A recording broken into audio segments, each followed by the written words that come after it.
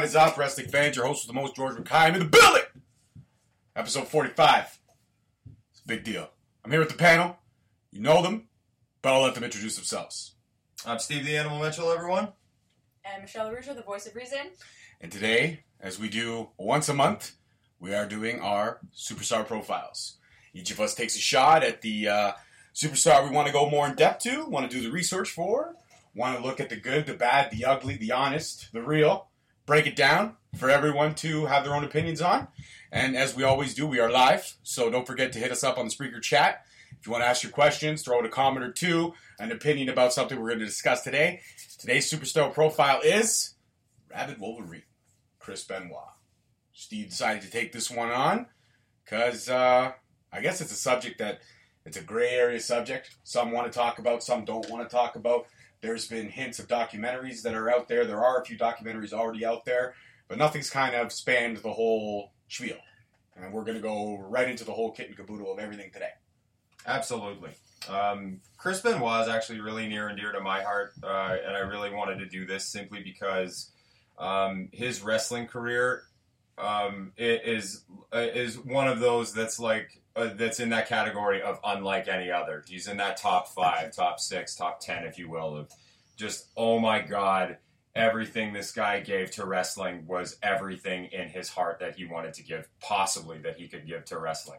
And that part completely gets disregarded in the sense of what transpired on the day that really just, quite frankly, it just changed the Benoit family forever.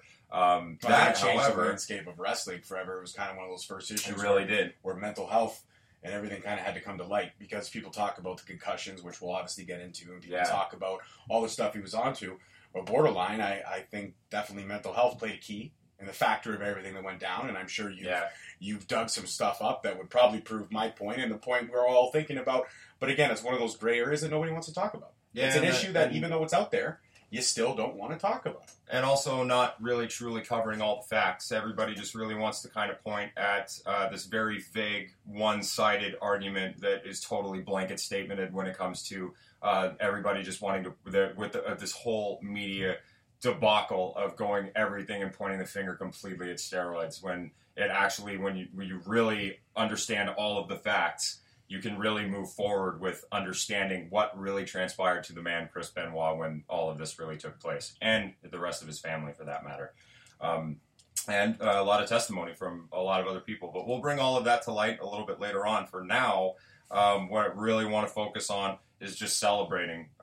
This is what it feels more like. It feels really more like a celebration. I put every single bit of my heart and my soul and every single bit of everything I had. As much as what I felt like Chris put into wrestling, I wanted to put this into the research of his life. So, and in respecting that, there will be no making the list today. There will be no jokes. There will be no anything.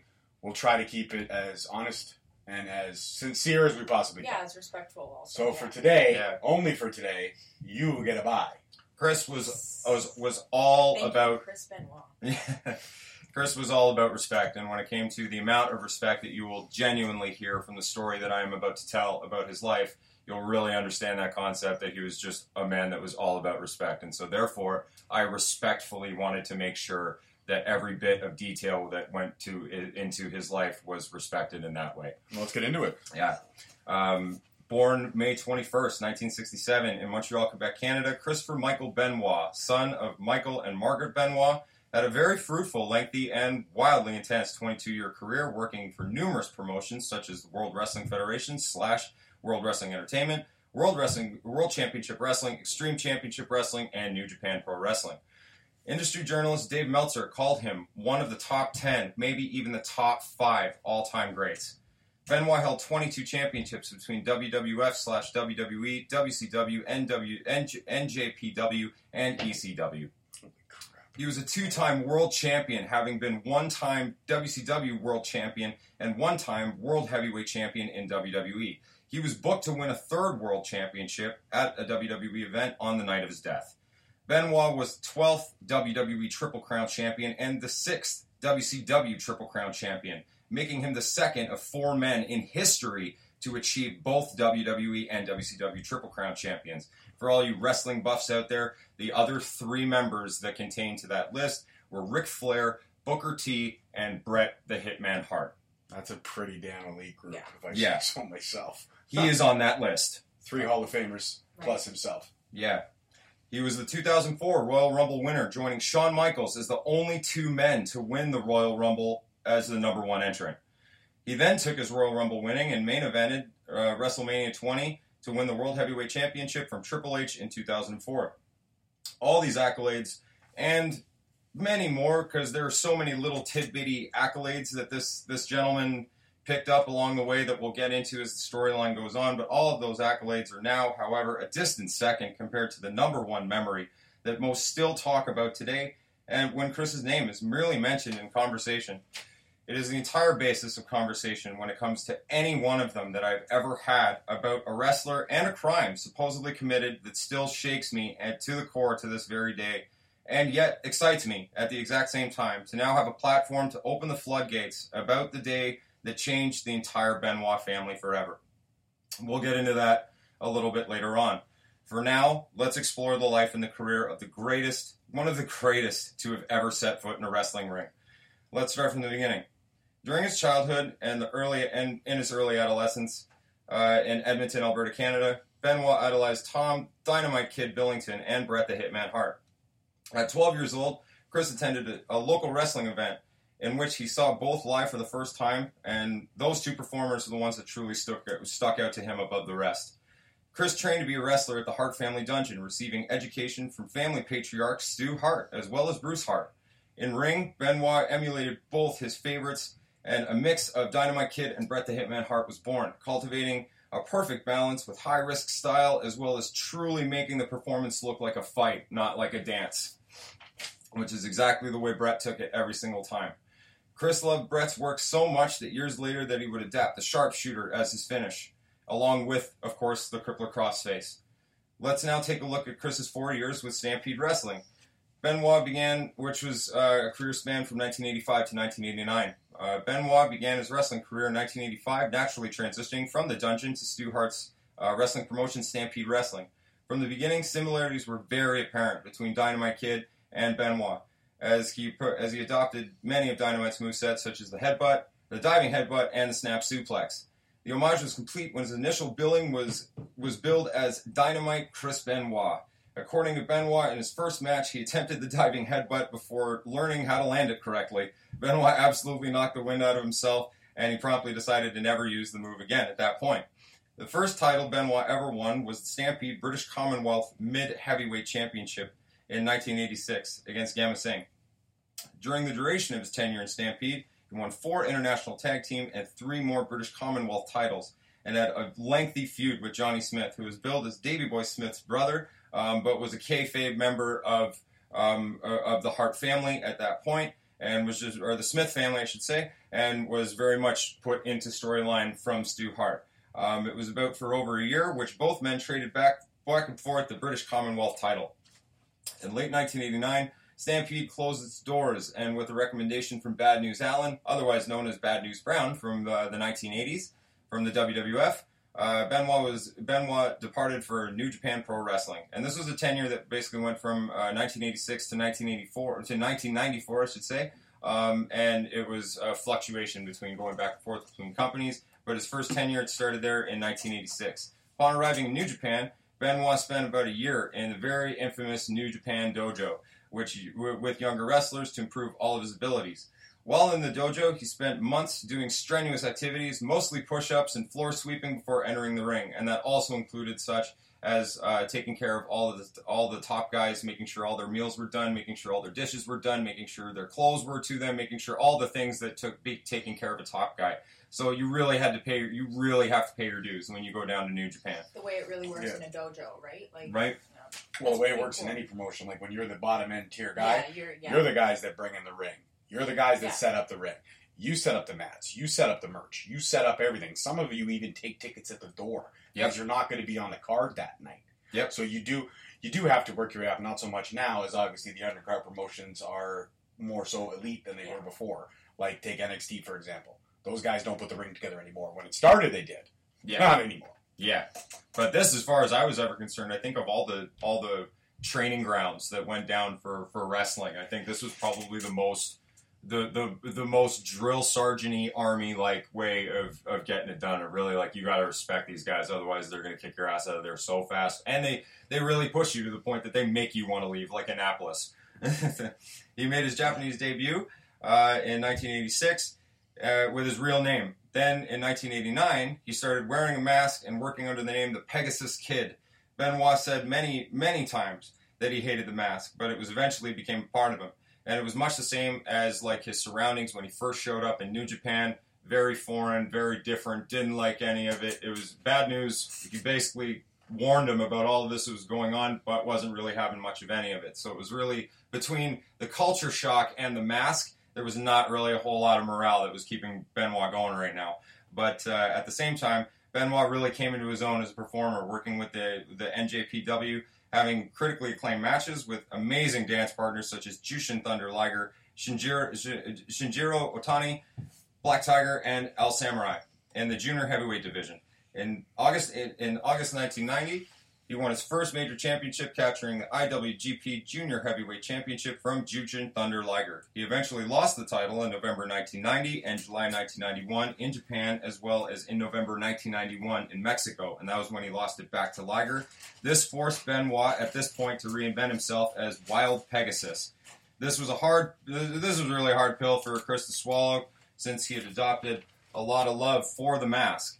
But the change was cast down from the New Japan management, and they would request that Chris enter his first match with his new identity, and before the match started, rip the mask off, and Wild Pegasus was off and running. And that was basically huge, considering the fact that they wanted to turn full-blown heel. There's no better way to do that, considering you rip your mask off and you're a luchador, and whether people know it or not, you're immediately getting heat for that. So that was a really good change, and it was obviously a great change for reinvention in general for Benoit, since he spent the next couple of years in Japan, winning the Best of the Super Juniors tournament twice in 1993 and 1995. He went on to win the inaugural Super J Cup tournament, in 1994, defeating Black Tiger Gedo and the Great Sasuke in the finals. He wrestled outside New Japan occasionally to compete in both Mexico and Europe, where he won a few regional championships, including the WWF Light Heavyweight Championship. Benoit held that title for over a year, having many 40-plus minute matches with Villano III. Now let's look at his first and quite short stint in WCW. It wasn't even documented in his documentary, because it was really like kind of up and down, but at the same time, it's also worth looking at. Benoit first came to WCW in 1992, teaming with fellow Canadian wrestler Biff Wellington for the NWA World Tag Team Championship. I remember that guy. Yeah. I remember that guy. God, thank Right? God he did not make it any further than he did. His name was Biff. Whenever I think of Biff, side note, I always think of Back to the Future. The bad guy's name was Biff. I do. I just That, and I associate think that. about Fresh Prince of Bel-Air, when he's talking about, when he's new at Carlton School. Oh, yeah. One Yeah. guy's name is Biff, and the other guy's name is Chip. Like every Yeah. white guy on Like- TV. Chip. All right, sorry. Sorry. Yeah, I know we weren't going to go distracted. joking, but yeah, we just got off. Yeah. Go ahead. No Continue. worries, because Biff Biff Wellington Wellington. Biff Wellington, if anything, whitest was steak really name ever. he really was. He was super, super white and only over in Canada. They were put together for the NWA World Tag Team Championship tournament, so it was very obvious at that point it was just WCW. They needed another body, and they just needed another guy to just come in and fill the tournament. They were defeated by Brian Pillman and Jushin Thunder Liger in the first round of Clash of the Champions 14. He did not return to WCW until January 1993 at Clash of the Champions 22, defeating Brad Armstrong. A month later, at Super Bowl III, he lost to Too Cold Scorpio, getting pinned 3 seconds before a 20-minute time limit. And for those of you who know nothing about Too Cold, he was Flash Funk and in the WWE in the early 90s. But before that, Chris Benoit actually went on record to actually say of all the matches that he used to have, he would have the best ones with Eddie, and he would have the best ones with Dean. It would always be Eddie Guerrero, Dean Malenko, those back and forths. But in that same category, also classified, and it's the only other name I've ever heard, is Too Cold Scorpio, that he actually held the matches with him and really held it down Too super Cold hard. was good. Say what you want to say about the Flash Funk character, but the dude could wrestle. He really could. It was just Vince McMahon putting Sprinkle on a bad idea, but Yep. Too Cold Scorpion, not a great name either by any standpoint, but his wrestling made up for it. You go back and watch classic ECW, that guy was on point. He was on fire, man. But nobody remembers it. They only remember the Tazes, the Sabus, the Sandmans. Only when ECW got crazy hardcore, Mhm. that's when people fell in love with. Yeah. But people forget that ECW was a legitimate promotion at one point in time, and they did Right. have some extreme talent that was always plucked out and ruined by our favorite Mennonite. And then we come to find years later that was actually a development company for WWF. So that was actually what made it even funnier to me when I found out of how it was really good in the development. It's like we're in NXT all over again, where it was great in development, but it sucks on the main roster. Yeah, that's because Vince McMahon gets his hands on it and just ruins it. Yeah, Hollywood, ladies and gentlemen.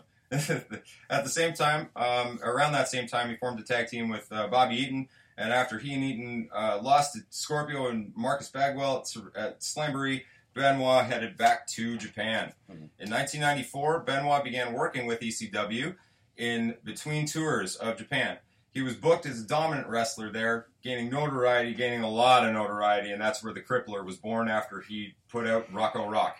In August 1994, Benoit competed in a one-night, 8-man tournament for the vacant NWA World Heavyweight Championship, losing to Cold Scorpio in the quarterfinals. And for those of you who remember that one, that was when Shane Douglas came out for the infamous, after he won the belt and did his infamous speech of giving respect to all the old guys that ever held the NWA title, and then threw it away and said they can all kiss my ass, and the ECW title was born from there.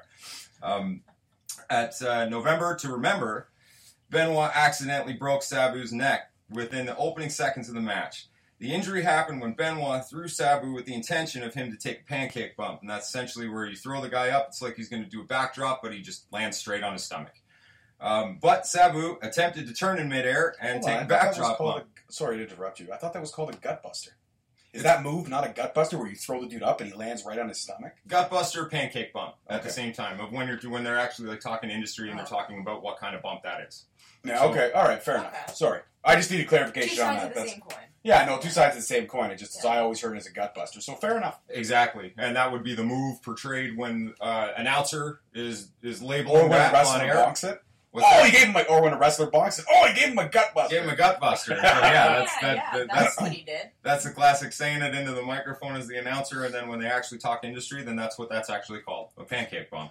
But Sabu attempted to turn in midair, and he tried to turn it into a backdrop, but instead, Sabu, he didn't really achieve full rotation, and he landed directly on his neck. So that completely broke the crap out of it, and then after the match, Benoit returned to the locker room. He broke down with the possibility that he might have actually paralyzed someone.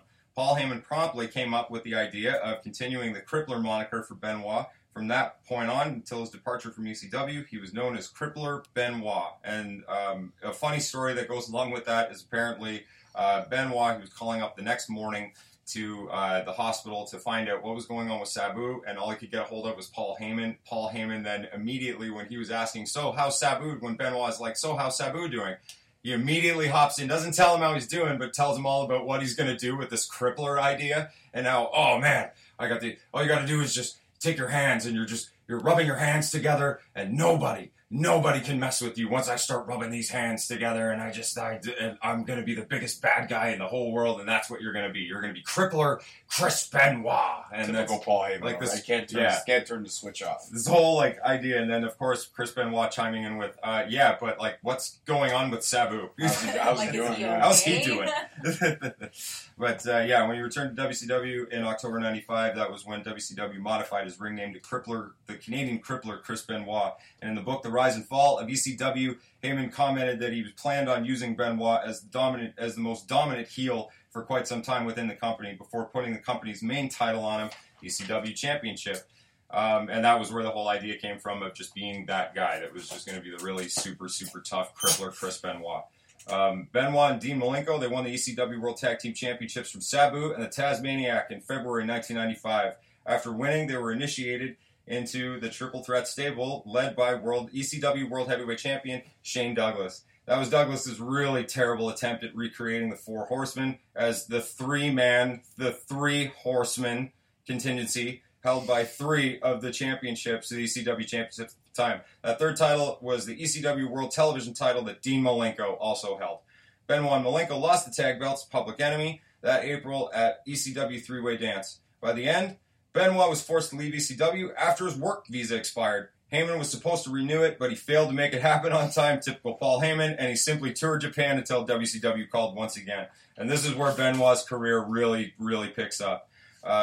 New Japan and WCW, they had a really strong working relationship, and it was because of their quote-unquote talent exchange program. Benoit signed with WCW in late 1995, along with a mass hiring of talent from New Japan.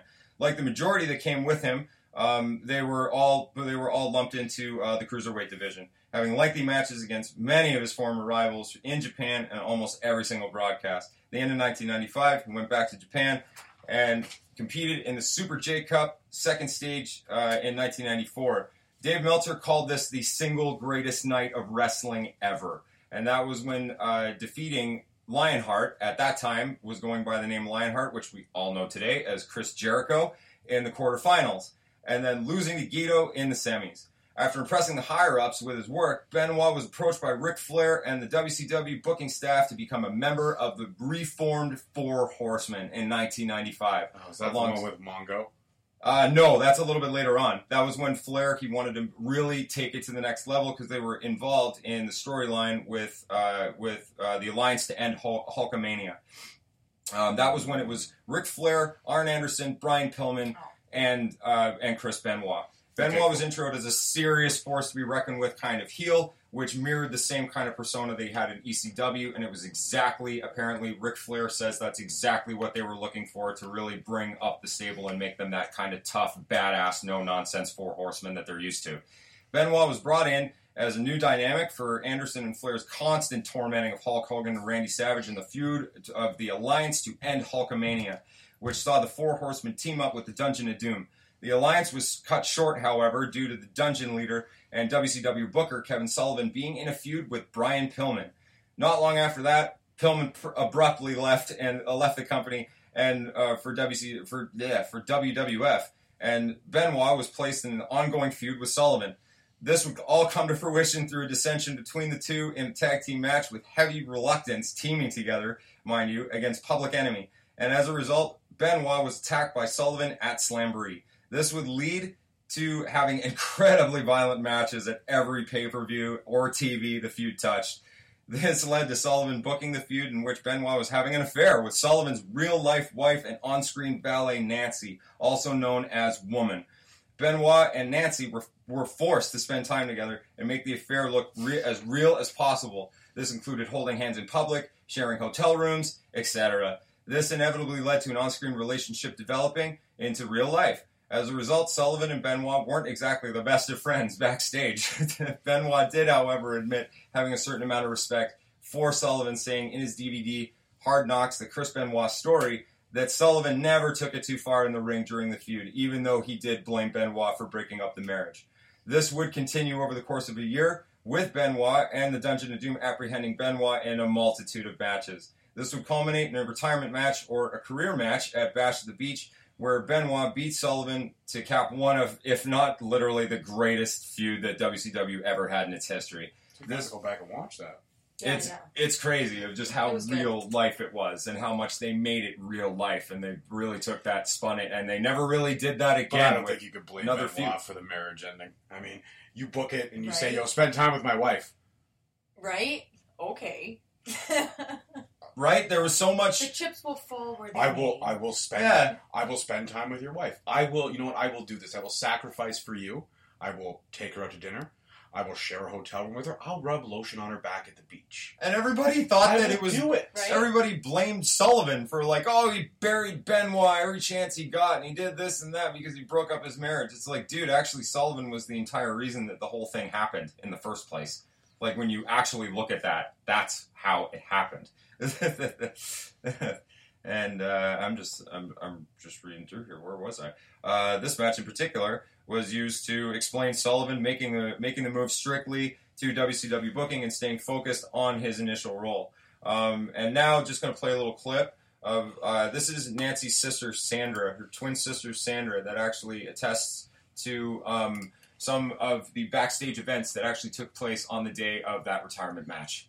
It was with Chris and Kevin. It was a retirement match. So you could tell something wasn't going right in that way. It was very, it wasn't just what's usually choreographed and gone through. Everyone knows you can seriously get injured during wrestling. Sure. And, you know, the worst things can happen. And I saw Kevin sort of lose his balance after a hit from Chris to the head, and I didn't know what was going on. And he had boxed Kevin's ear.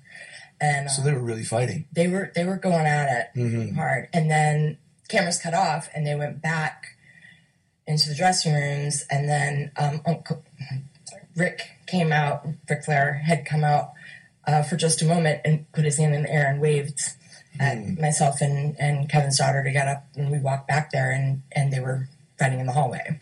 Wow. Yeah.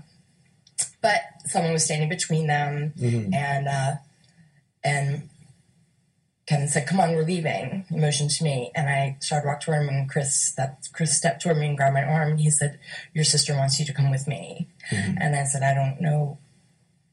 I didn't know him at all. You know, I'm like, I'm going with my brother-in-law. What are you, crazy? He's like, no. He's like, I'll call her right now. And he did. He called my sister right then and there, and I got on the phone with her. She's like, I want you to leave with Chris right now. Get out of there. And that was my first introduction to Chris. Was a weird, awkward situation, but he was very calm and you know, kind to me when I was like, what is going on? Like, just freaking out about it. And then once I got home with my sister and got the whole rest of the story, I understood a little bit more. It was...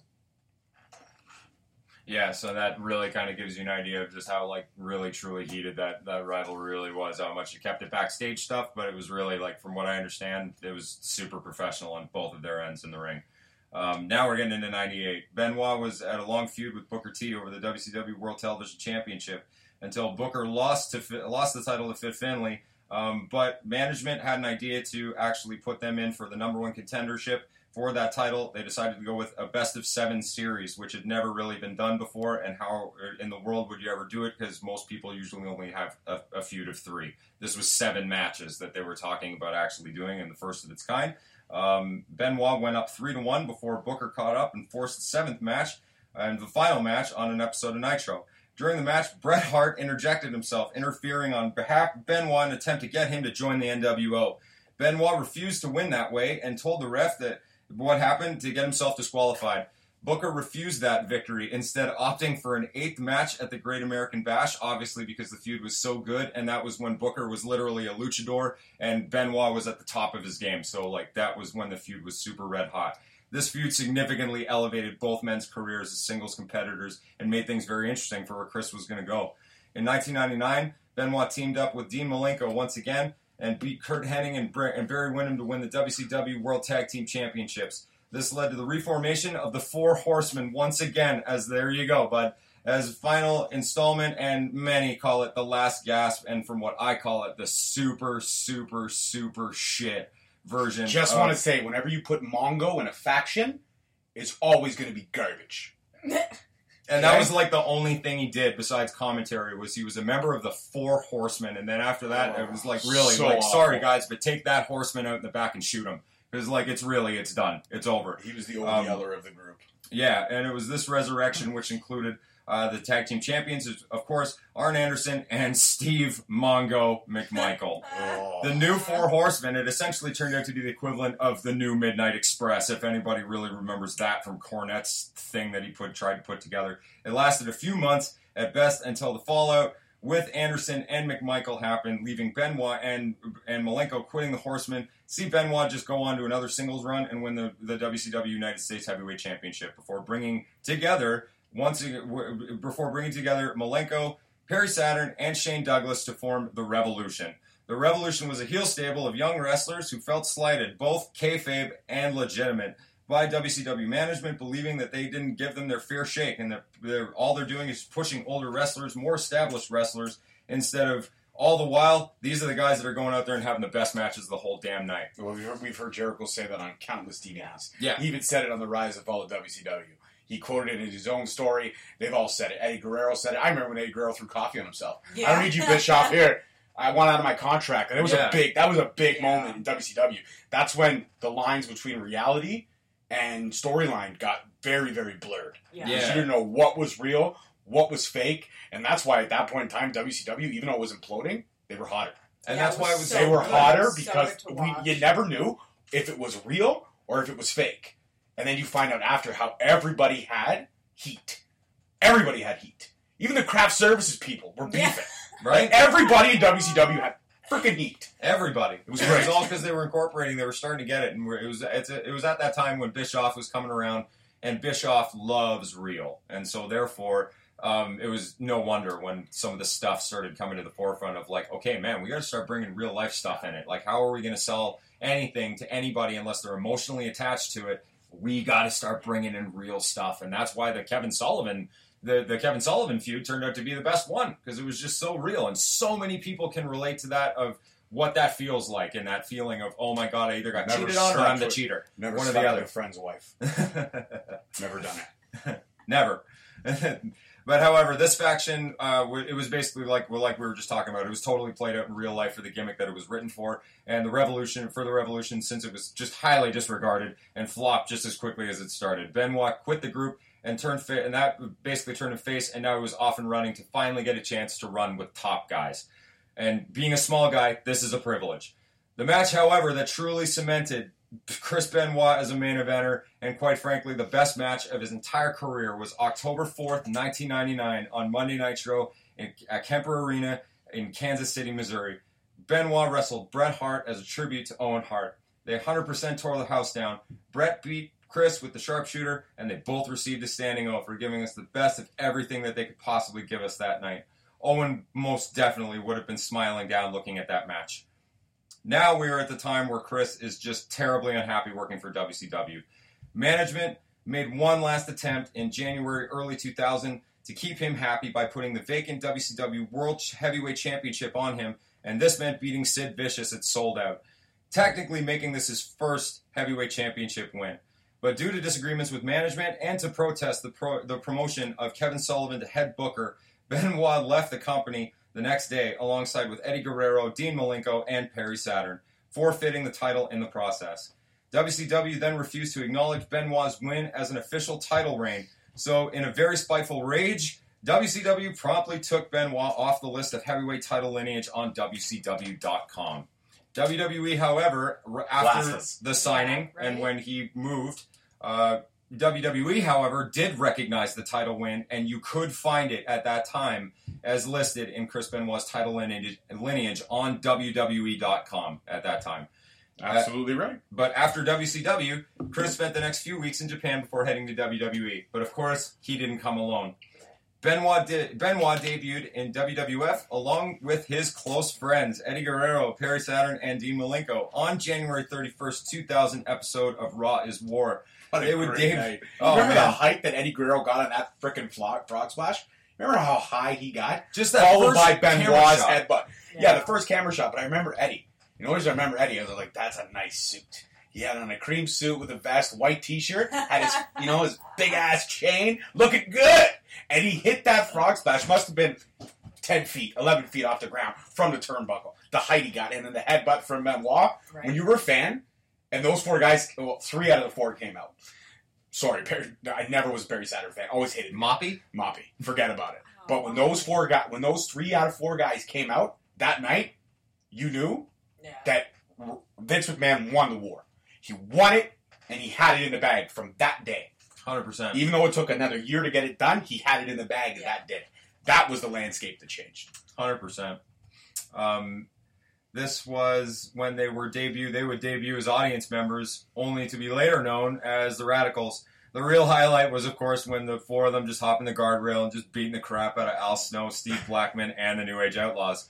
After losing their tryout matches, quote-unquote, when each of them got their first match, the Radicals quickly aligned themselves with WWF champion at the time, Triple H, doing his bidding and becoming basically a really solid heel faction at the time.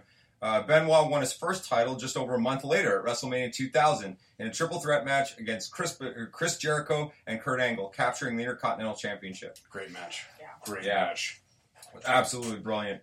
It was also this time period that Benoit wrestled in his first WWF pay-per-view main events, 2 to be exact.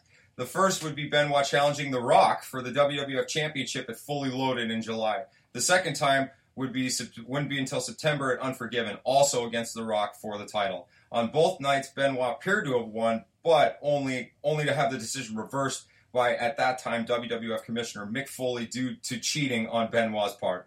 The Crippler was a very busy boy at this time, as Chris was simultaneously entered in a long-running feud with Chris Jericho for the IC title, with the two meeting at Backlash, Judgment Day, and SummerSlam, with Benoit going over on all three encounters. The feud finally culminated with the barn burner, of course, that was the ladder match that beyond tore the house down from Royal Rumble 2001. Chris took a lot of pride in doing the best job that he could night in and night out. For a few years prior to him finally getting a shot that we all knew that he deserved, of course, that was Benoit's chance to finally become WWE Heavyweight Champion. We wanted to see this for him for many years. If you were a Chris Benoit fan for as long as that tenure had been going on up until that point, you could not wait to see him finally get the opportunity that you knew he deserved. And when you saw it finally becoming a reality, we watched Benoit put in the work to work solidly with to list the top guys that he needed to work with, that he needed time with, to really mold Benoit to a place where the word mid-card would no longer apply to the world that Benoit strictly came from. Having great matches with the great work and great work ethic with guys like Triple H, Kurt Angle, Edge and Christian, Rey Mysterio, and particularly when he actually was put in a mini feud with Stone Cold Steve Austin in 2001 for 2 TV matches that kept Vince McMahon's eye on just what a main eventer and solid draw that Chris Benoit was actually becoming. All of this hard work would lead up to the biggest and greatest night of Chris Benoit's wrestling career. On January 25th, 2004, he won the Royal Rumble by last eliminating Big Show and thus winning himself a title shot at WrestleMania 20. Here's where the match set up. A really great, solid storylining really gets into the mix. With Chris being on the SmackDown brand at the time, it was very assumed that it was now going to be positioned in puzzle piece for Eddie Guerrero and Chris Benoit, and we really thought we were going to get that match for a second. But then Chris found a loophole and exploited it, and was traded to Raw the following night to announce that he will instead challenge the World Heavyweight Champion Triple H. This loophole clause, an interesting little tidbit, is this loophole clause actually just naturally became standard storyline practice with the Royal Rumble winner after that, free to choose the title of which he will challenge. And that was, of course, until titles became unified in 03, and now we see it happening once again with the effect of what happened with the Universal title. This match at Mania 20 was, however, supposed to be a one-on-one. But this was at the time when Shawn Michaels was in his I'm back and playing WWE Champion Hot Potato with my best friend, so naturally, Shawn had to fit somewhere. That being said, during the championship match contract signing, instead of Benoit being able to sign the contract, Michaels super kicks the Crippler and signs his name instead, which eventually leads to a triple threat match between Michaels, Benoit, and Triple H for the title at WrestleMania 20. This was match of the year of 2004, and Benoit and Trips won Best Feud of the Year in 2004 also, so it gives you an idea of, if you haven't seen this match, go back and check that out, man. On March 14, 2004, in Madison Square Garden, in front of 18,000 New York wrestling fans and the rest of us home on pay-per-view at WrestleMania 20, Chris Benoit won the heavyweight championship by forcing Triple H to tap out to the Crippler crossface. One of the coolest moments in wrestling history. The match also made history as it marked the first time that the main event of WrestleMania ended in a submission. After the match, Benoit celebrated with his buddy Eddie Guerrero, and the two basked in basically just being the small dudes that at one time those titles were only held by big dudes. So that picture completely changed the entire landscape of the WWF for the better. And who put Benoit over? The guy who everybody says buried talent, Triple H. Just want to throw that out there. I had to throw that out there. Your boy. Yeah, but everybody says he buried talent, and he didn't. Look how many times he's lost at WrestleMania. Yeah, how many times he's put guys over. Yeah, and that's actually true, because but later on, when you actually listen to him talk about that, you actually come to find that was Triple H's sole job. That's what he understood, was his giving, that as much as for Benoit, and that's why that made that match so wonderful, because it was three guys that were all in that ring, that all gave everything they have, of every bit of ounce, sweat, blood, tears, love, time, everything you can possibly imagine, to just wrestling. And you got to see all three of them just doing their thing in the ring, and that's what made it so special, with a guy like Triple H in his mind putting a guy like Chris over and anointing him with what he truly just genuinely deserved. But even if you go back and you look at like Triple H's title runs, they're all very tiny, other than the two where he had a 202-day run and a 198-day run. Other than those two long runs, most of his runs were short. 3-month runs, 4-month runs, not very big runs. He was Yeah. always the guy that just held the belt to put over the next guy. Yeah. So, I mean, say what you want to say about the dude. Okay, yeah, he's No, straight up, Triple H could talk the best out of everybody, and that's why he was so good at being able to put talent over. He was the 100%. guy that could just go in there, talk, and he could go in there and have a great match every time. 100%. And, of course, because of this, there had to be a rematch. And speaking of putting guys over, this is how roundabout that both of these guys were to making Chris Benoit at this point, how devoted they were to making Chris Benoit at this point. They had to have the rematch, and of course, it was a month later at Backlash in Benoit's hometown of Edmonton. It was once again a triple threat match between Benoit, Michaels, and Trips. Only this time it would be Michaels tapping out to the sharpshooter, and Benoit retains. So that is just such, to me, I'm just like, that's so special that both of you guys took that time out to go do that and put that guy over. And to tap out to the sharpshooter Yeah. of Michael's greatest enemy, right? The Yeah. finisher of his greatest enemy. Right. In the province where Shawn Michaels is literally the most hated dude ever. Yeah, when it could have been the crippler crossface. When they could have done it again with the crossface, but it was like, no, you're going to beat me with the sharpshooter. Yeah, makes total logical sense. Absolutely. The next night in Calgary, and this is literally how much they were literally banked on Chris Benoit. The next night in Calgary, he and Edge won the World Tag Team titles from Batista and Ric Flair, making Benoit a double champion. So he wins the title at WrestleMania and then wins the belts, the tag belts, the next night. Benoit and Edge held on to the tag belts for 3 months in a rivalry mainly driven with La Resistance, while simultaneously having confrontations with Kane over the world title. So basically just floating back and forth between these two storylines. Crippler would wrestle 2 matches at January 13th, Bad Blood in his both respective rivalries. He and Edge failed to hold on to the tag belts as they lost those, but Benoit had a more successful match, beating Kane to retain his world title. Crippler would retain his title until SummerSlam, when the belt changed hands to Mr. Randall. I have the face that could pass for a 14-year-old Orton. That guy was so young when he won that belt back then. This then led to many storylines being written for Benoit and being canceled nearly abruptly, or if not just like unbelievably abruptly.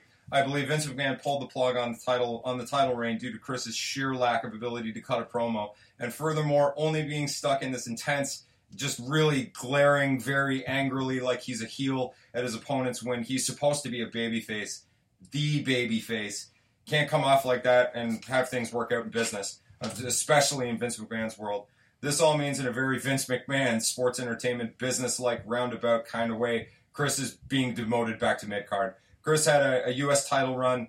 There were some accolades in there, but really at this point, it's really all about Orlando Jordan when they just made him. He lost his match, and then he ended up beating Orlando Jordan. He lost his first match to Orlando, and then ended up going back and beating him 3 times over, but he won it in a total of the time span of a minute. So he essentially beat him like a Goldberg.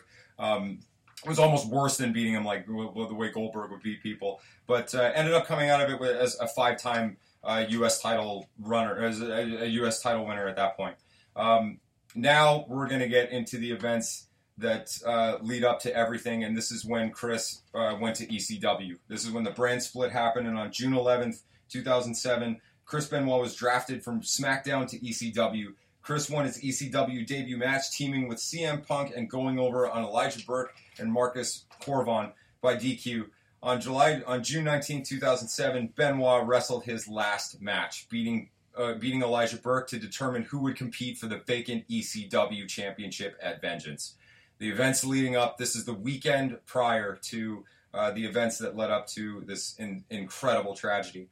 The weekend leading up to Vengeance, Chris missed the Friday and Saturday house shows, telling WWE officials that his wife and son were vomiting blood and due to food poisoning. When Chris failed to show up for the pay-per-view, viewers were informed that he was unable to compete due to a family emergency, and he was replaced in the title match by Johnny Nitro, who won the match and became the ECW champion. Stephanie would actually go on later to actually attest that was supposed to be the plans for Chris Benoit. He was supposed to be the champion and actually hold on to it for quite some time. And what we would find out later on, that would be one of the greatest shocks and mysteries, literally, in the entire wrestling world, and still kind of shakes us up to this very day. On June 25th, 2007, police entered Chris Benoit's home in Fayetteville, Georgia. Officers discovered the bodies of Chris Benoit, his wife Nancy, and their 7-year-old son Daniel at approximately 2:30 p.m. Upon investigating, no additional suspects were sought by authorities and was supposedly determined, quote unquote, that Chris committed the murders. Media then ran with a supposed story that police said over the course of 3 days, Chris killed his wife and son all before killing himself. His wife and son supposedly had Bibles placed on their chests and hands placed in a very Undertaker or vampire-like, or much the same as you would place a person in a coffin. You would see them placed in a coffin with their hands over their chests, draped over them, placed in Nancy's and Chris's bed. His wife was supposedly bound during the killing, and his son was drugged with Xanax and likely unconscious before Benoit strangled him.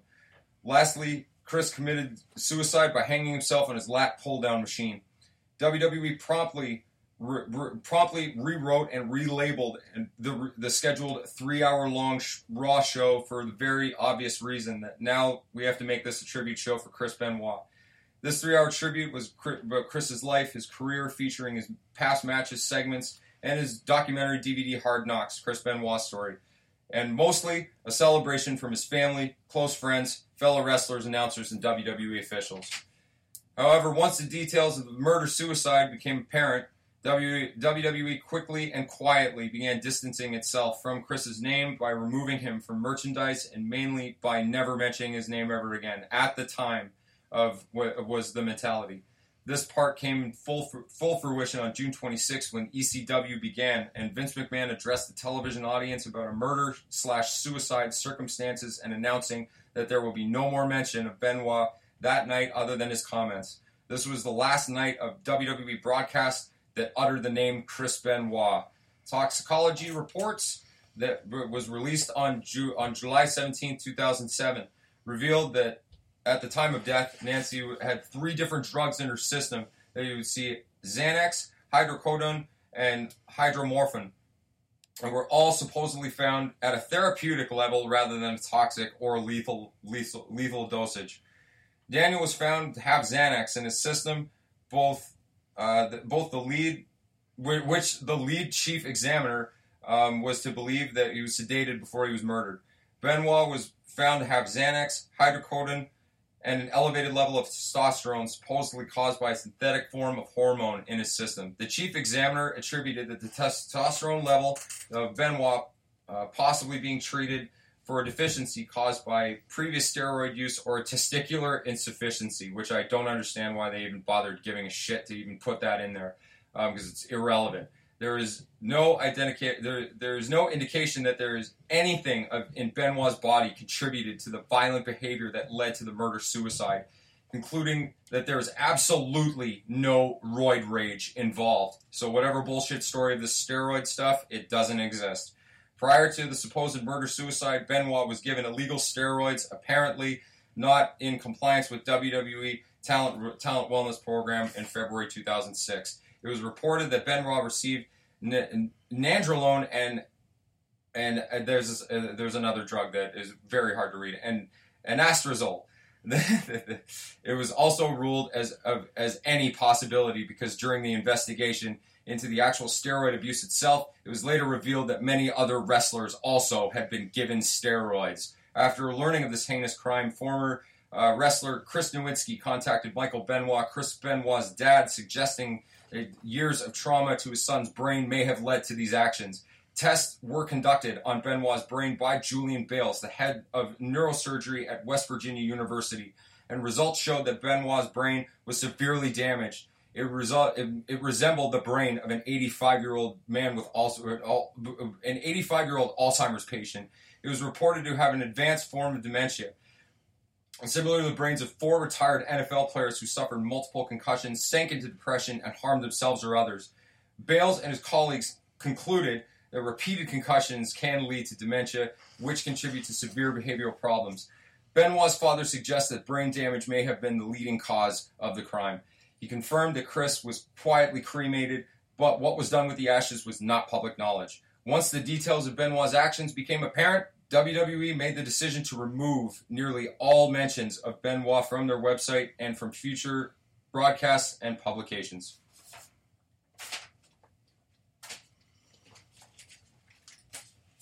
And that, ladies and gentlemen, is the Chris Benoit story that still leads up to this very day of just what actually really truly did happen in that case. And I'd actually be really interested to hear your guys' thoughts. Of Michelle, what do you think? Well, let's get into the thoughts after, but let's play these clips because the clips are kind of paired now because they tie into everything you just talked about. No, absolutely. There's So the first one I'm going to play is the one you mentioned to me. It's from the Larry King show. It's right very in and around when this whole thing happened. I think this was a week after, and this was this is when Chris Jericho and Bret Hart were on the show. Jericho was in studio, I believe, and Bret Hart was via satellite from his home in Edmonton.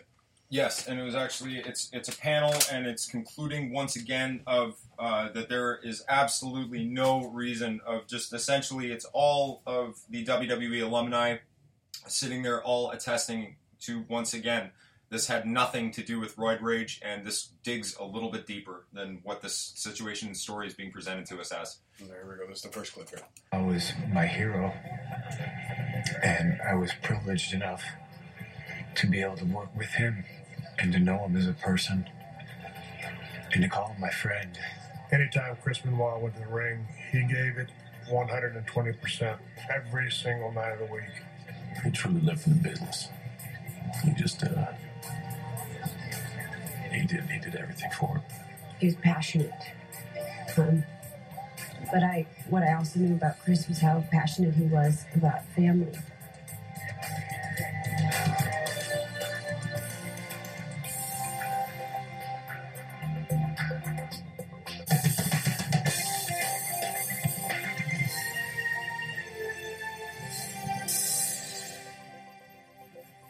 Our panel remains with us. We're going to spend a couple of minutes at the CNN Center in Atlanta with Manny Arora, the attorney for Dr. Phil Aston.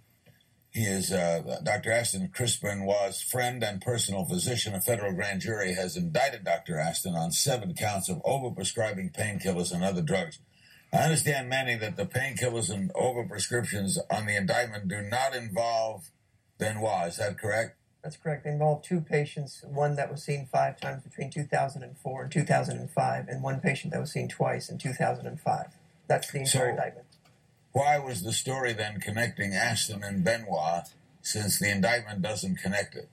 Well, it's based on all the press releases the government has done. The first thing I need your viewers to understand is when they did the initial search of his house back on the 27th of June, they actually called the press in advance of the 5 o'clock news so you could see the battering ram breaking the door down.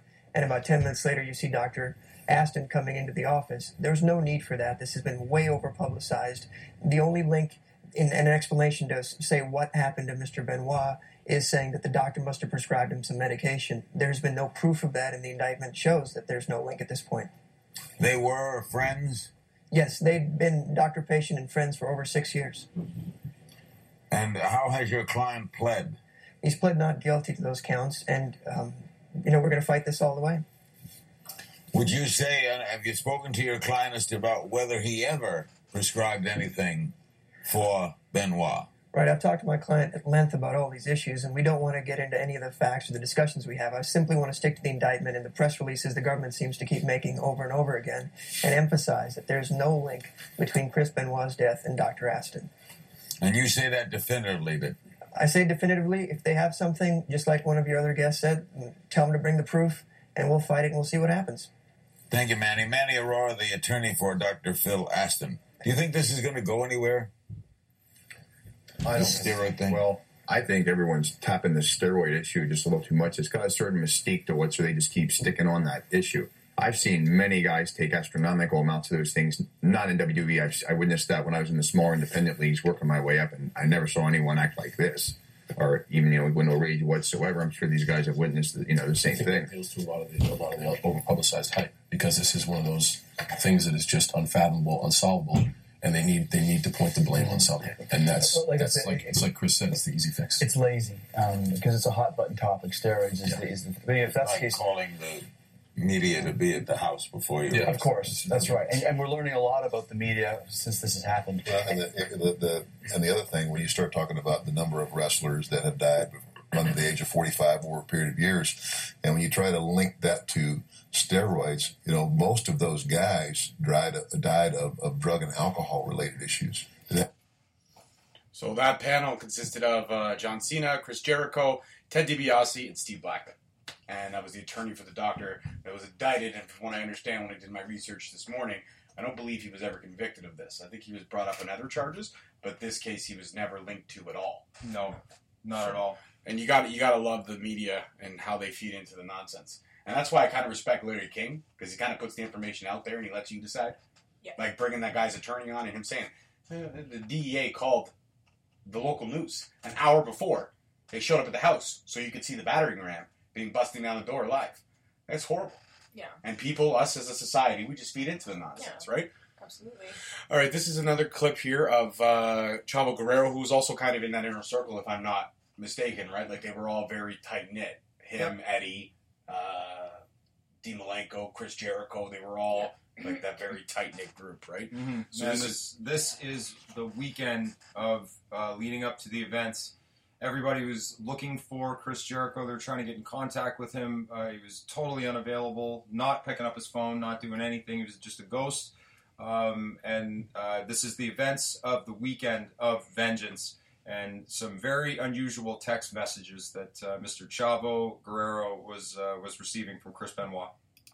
So we drive to Houston the next day, me and Scotty, and still no word. Still no from Chris. We're calling him, get nothing.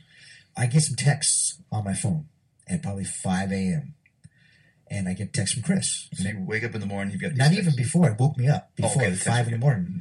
So I look at the my text and I'm like, that's weird. It says the dogs are in the enclosed pool area.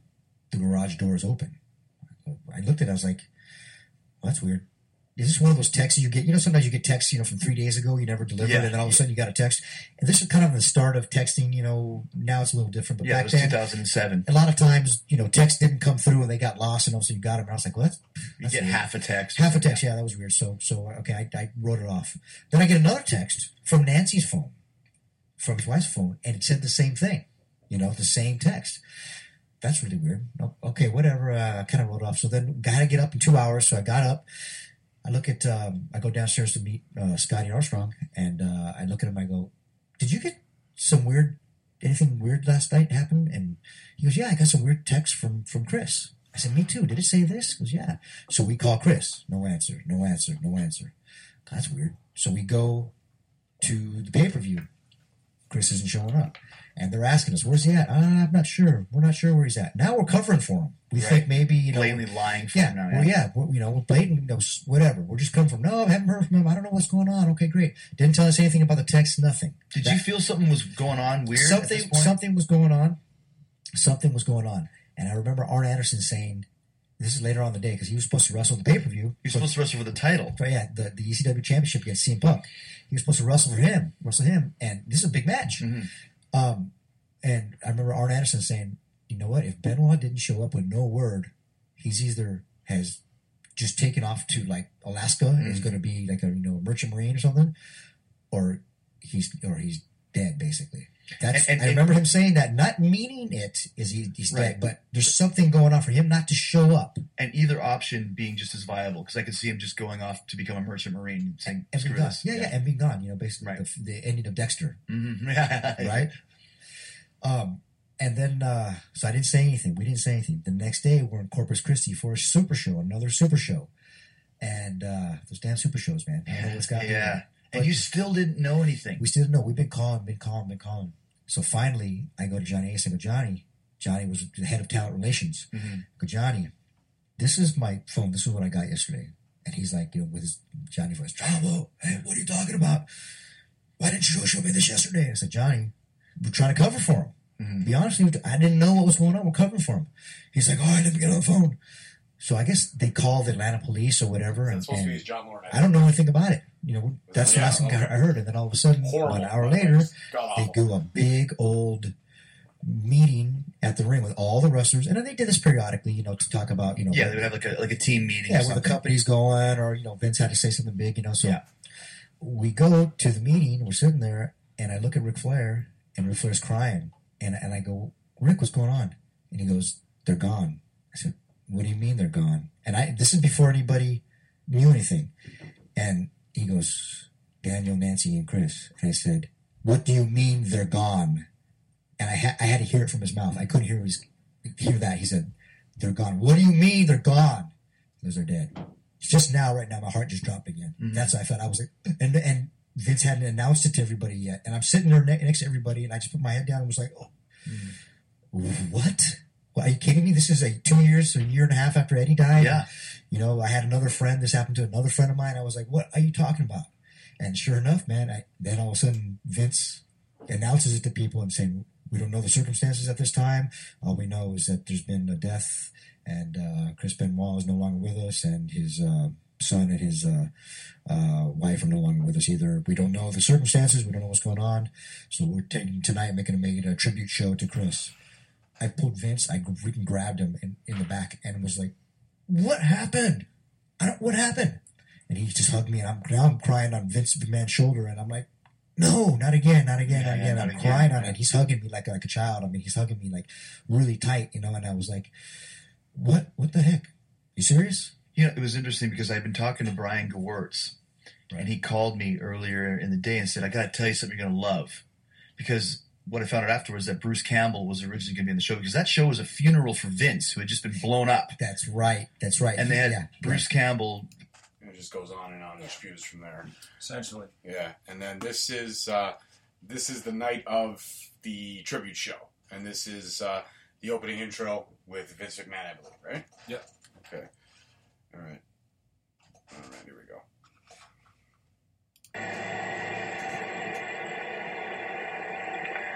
Good evening.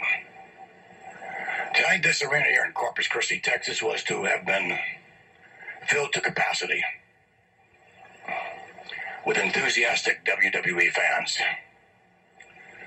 Tonight's storyline was to have been the alleged demise of my character, Mr. McMahon. However, in reality, WWE superstar Chris Benoit, his wife Nancy, and their son Daniel are dead.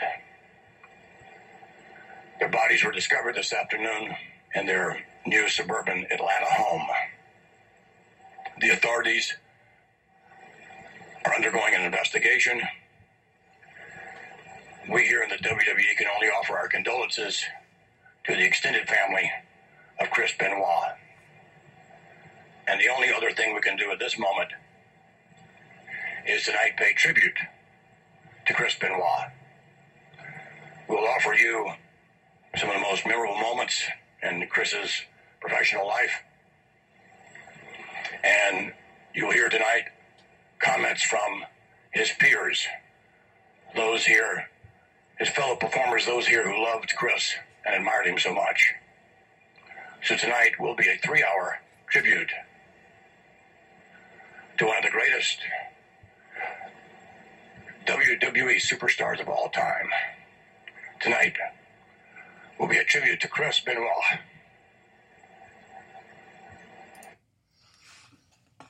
And then the final clip, I believe this is Chris Benoit's father, Michael, on Nightline. And this clip's about a minute, just under a minute. To those who knew him privately, Chris Benoit also appeared to be a devoted family man. He was a very kind... What you saw in the ring was not the Chris Benoit on the outside. He loved to be at home playing with his children. That's where he wanted to be. So when Chris's father, Michael, first learned of his son's death, the gruesome details made no sense. He phoned me on Father's Day, which was a week before. And I said, how are you going? What are you doing? And he said, unfortunately, Dad, I'm on the road. It's Father's Day today. I wish I was home with my family. So, a week later, we end up with this tragedy. Yeah, and that was really just to help everybody understand a little bit more, who really understood only a very one-sided way of looking at Chris's death, his wife's death and son's death, that maybe there was a little bit more to this than just this one blanket thing that was presented to everybody is the reasoning behind it. And furthermore, maybe there's there's reasoning that it wasn't him who actually did this, specifically because of facts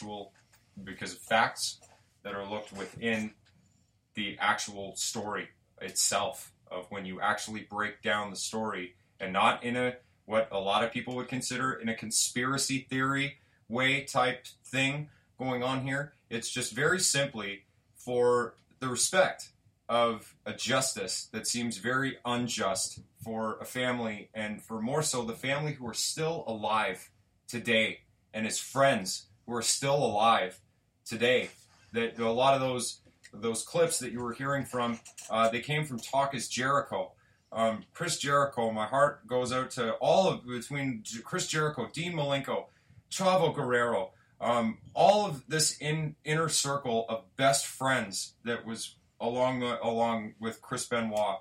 I find it very unjust that those people get to go along the rest of their lives and never know what happened to their son and what happened to their best friend, and never know what happened to their work colleague. All they know is that they're just going to keep wondering, and it's just going to keep a conversation going for the rest of their lives. I have an opinion. I don't want to stray my opinion right now. Michelle, what are your thoughts on this? I mean, it's a touchy subject, so if we offend anybody, we apologize, but our job here is to be honest, and we're going to be honest. I feel like it's really sad when you look at how everything played out that day or whatever. To me, drugging and then killing shows a bit of a sign of compassion. You don't want that person to go through the complete pain of being strangled or whatever, so you give them a drug to kind of knock them out, and then you can kind of do whatever. But at the same time, I also think it's weird to drug somebody and then strangle them. Like, what was the point of, unless it's compassion that comes in. And I also think the media being there, like being alerted before, I think because he was such a big name, it's like any kind of celebrity murder, killing, any death. Once that kind of is out there, that's the story that's out there, and it's going to be really, really difficult to dive deeper. Like, this isn't like a Biggie Tupac murder where it's like you're never going to find the end, but I think everything got muddled because of the attention it got right at the forefront. With the media being there, as you mentioned earlier, so much celebrity cases do. Yeah, there leaves that room of not reasonable doubt, but a lot of questions that you're not necessarily going to get a definitive answer for. So I think in that respect, it'd be nice for people to know. I think it'd be comforting for his parents to know the real truth, what really happened, what was the real cause. But at the same time, we're how many years away, or like, 11 you know what I mean? And time has gone by. People have kind of just come to terms with, okay, well, that's what I heard in the news, so that was the story. Either way, whatever happened, I feel very impartial, because then I throw my feelings into the mix, and that's not a place I want to be. I just feel like it was just a great loss to the wrestling world, because Chris Benoit was a great talent. It was a great loss for his friends, his family, his wife's friends and family, his kids' friends, just everybody that was touched by these three individuals. It was just, I just think it's just a loss, and I think it was just stupid and unnecessary, right? Like most things are. Yeah. David Benoit as well. Yes, and his son from a previous marriage, who Chris Jericho actually keeps in very good touch with. This kid looks like a spitting image of his dad, and one thing I'm thankful for is that he's kind of separated himself. Like, you don't hear his name in the media. People don't really know who he is unless, you do your research and stuff like that. And I think it's kind of better for him. Nobody wants to be in that jungle. Yeah, you don't want to be associated with that. I guess in this situation, I got to be devil's advocate here for a second, because being a family man myself, the struggles of not being around your family, I get it, that can weigh on you. But I definitely don't think drugs came into play in this at all. I don't think the steroid is there. I think the drugs were given, as you said, a sign of compassion. But I unfortunately think that they got it right in the way things went down, and it's unfortunate to think that way because as a wrestler, I won't ever forget his name. I just won't talk about what he did that day. But I will remember him because he was an amazing wrestler. But unfortunately, when you look at the facts, there are a lot of cases that never get solved. You mentioned Biggie Tupac, O.J. Simpson. Did he kill him? Did he not kill him? Kurt Cobain. Kurt Cobain. Like, I mean, well, she did it. This is very Courtney Biggie Love Tupac did it, to but me. in the This, story, This is where this is your Biggie Tupac because of how this guy was such an inlet in your life. But I feel like unfortunately, the detective from Unsolved. Like it's almost kind of like that. Yeah. Like Russell Poole. You may die of a heart attack at 54 trying to figure it out. Right. But just to get to my point here, because I don't want to ramble too long, but I unfortunately do think he did it. I do think the concussions and the injuries played on him, and I do think that the doctor in Virginia, the head of neurosurgery, I think he got it right. I think the brain was so damaged and so fucked up. I think he went into dementia. He wasn't thinking clearly, and I'm thinking the drugs might have been ineffective coming out of the dementia, but he was so far gone at this point that he did. I mean, there's a lot of things that you scratch your head about. Why did they have Xanax in their system? Right. Why was the theory that David was strangled after the drugs were given to him? Why were their arms draped across their chest? Why did they have Bibles? There was no sign of forced entry. So either Benoit didn't do it, and they all knew their killer, or Benoit did it. And that's the unfortunate thing is that those are really the only two theories we have to play with, because that's all we know. But these are, as much as the cops, as much as we know, police tamper with a lot of stuff.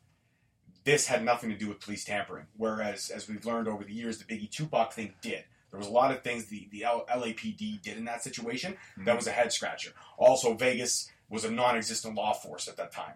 So there was no way they were going to solve a murder in Vegas. Murders in Vegas happen every day. But just to tie back into this, I don't think the GPD, I think the Georgia Police Department, I guess that's what APD, Atlanta Police Department, we'll just go with that. The Atlanta Police Department, I don't think there was a need to tamper here with any of this. I think they went in, I think they looked at all the evidence, and I think they got it right, unfortunately. And I hate to say that because it breaks my heart, because I'm a family man and I can never imagine doing that to my kids. Mm-hmm. But if your mind is so damaged, the mind is a powerful muscle, and as we all know, we only use 10% of it. There's 90% of it as people, very few individuals, unless you're Stephen Hawking, you tap into the other percentages of your mind. So you're really only from age you're trained to think the way your parents think, and then as you get older, you develop your own thoughts and your own theories. And I unfortunately think that because his mind was so damaged, I think he did do it. Now, do I agree with the WWE in separating themselves? Unfortunately, yes. Because wrestling has had such a bad label for so many years, there's not a surprise that the first reaction of Vince McMahon and his board of directors is damage control. Okay, this is now what's out there. We've got to pull back. Do I think it's unfair that Benoit is not celebrated in the Hall of Fame? Yes. Do I see the reasons why? Yes. Do I think the Hall of Fame should only condone what you did in the squared circle and not your personal life? Hell yeah. Because to go back to what we talked about China, there are drug dealers. There are pimps. There are addicts. There are wife beaters. Jimmy Fine Snuka killed his own wife. I was just about to say Jimmy Snuka, but now mind you, he was inducted after. There was adult film stars, so have you, so what? So the Hall of Fame is not a hall of good decision making. Let's get that out there right away. The Hall of Fame is made of a ton of fantastic talents that as kids and adults we all revered and loved, but there's a lot of bad decisions. Yeah. Mm-hmm. A lot of horrible decisions. And don't get me wrong, wrestling and doping go hand in hand in the 80s. Vince McMahon wasted a lot of money in an indictment to prove his innocence, but I still think he had a hand in all of that. But unfortunately, I see the reasons why you have to diss yourself as damage control. You're a family program. You cannot celebrate a man who killed his family. And that's the point. So I know you love him. I love him. I respect him for his in-ring. And you highlighted it. I think you're going to actually enjoy my opinion. What a great career that he had, spanning 20 years. I'm not saying your opinion is going to differ from mine at all. All I'm saying is that I got to play devil's advocate here because as much as it breaks my heart, being a person who goes based off facts and not feelings, I have to say that I unfortunately think on a very bad day, a very, very sick man took his life and his family's life. And it had nothing to do with roid rage or any of that nonsense. I honestly think one too many shots to the head and his brain was damaged. I think it had nothing to do with drugs or roid rage or any of that nonsense. I do think he did it. I think he did it because his brain was damaged beyond repair. So, and our condolences, as we always do on this show, because we are the most sincere. Our condolences to the Benoit family and the friends of Chris Benoit and all the fans out there who have a hole in their heart, because he was a talent gone too soon. And I bet you, man, we could have seen another decade more wrestling before he hung it up. And his son would have been 18 years old, and we probably would have seen them at the Hall of Fame this year. So definitely our condolences go out to that. And we'll tie it up. Steve, I'll give you another 2-3 minutes, and then we're going to wrap it up, brother. Absolutely.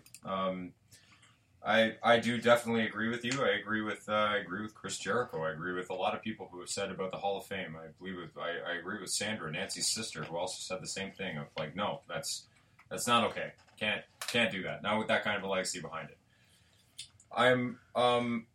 I'm really impartial to the point where I really wanted to also play devil's advocate, and also I really wanted to look at all of the facts of the story that is being presented to me and really understand it for what it was, to be able to move forward with it and have a really better understanding than just watching a few videos and just hearing a few things, and that's pretty much it.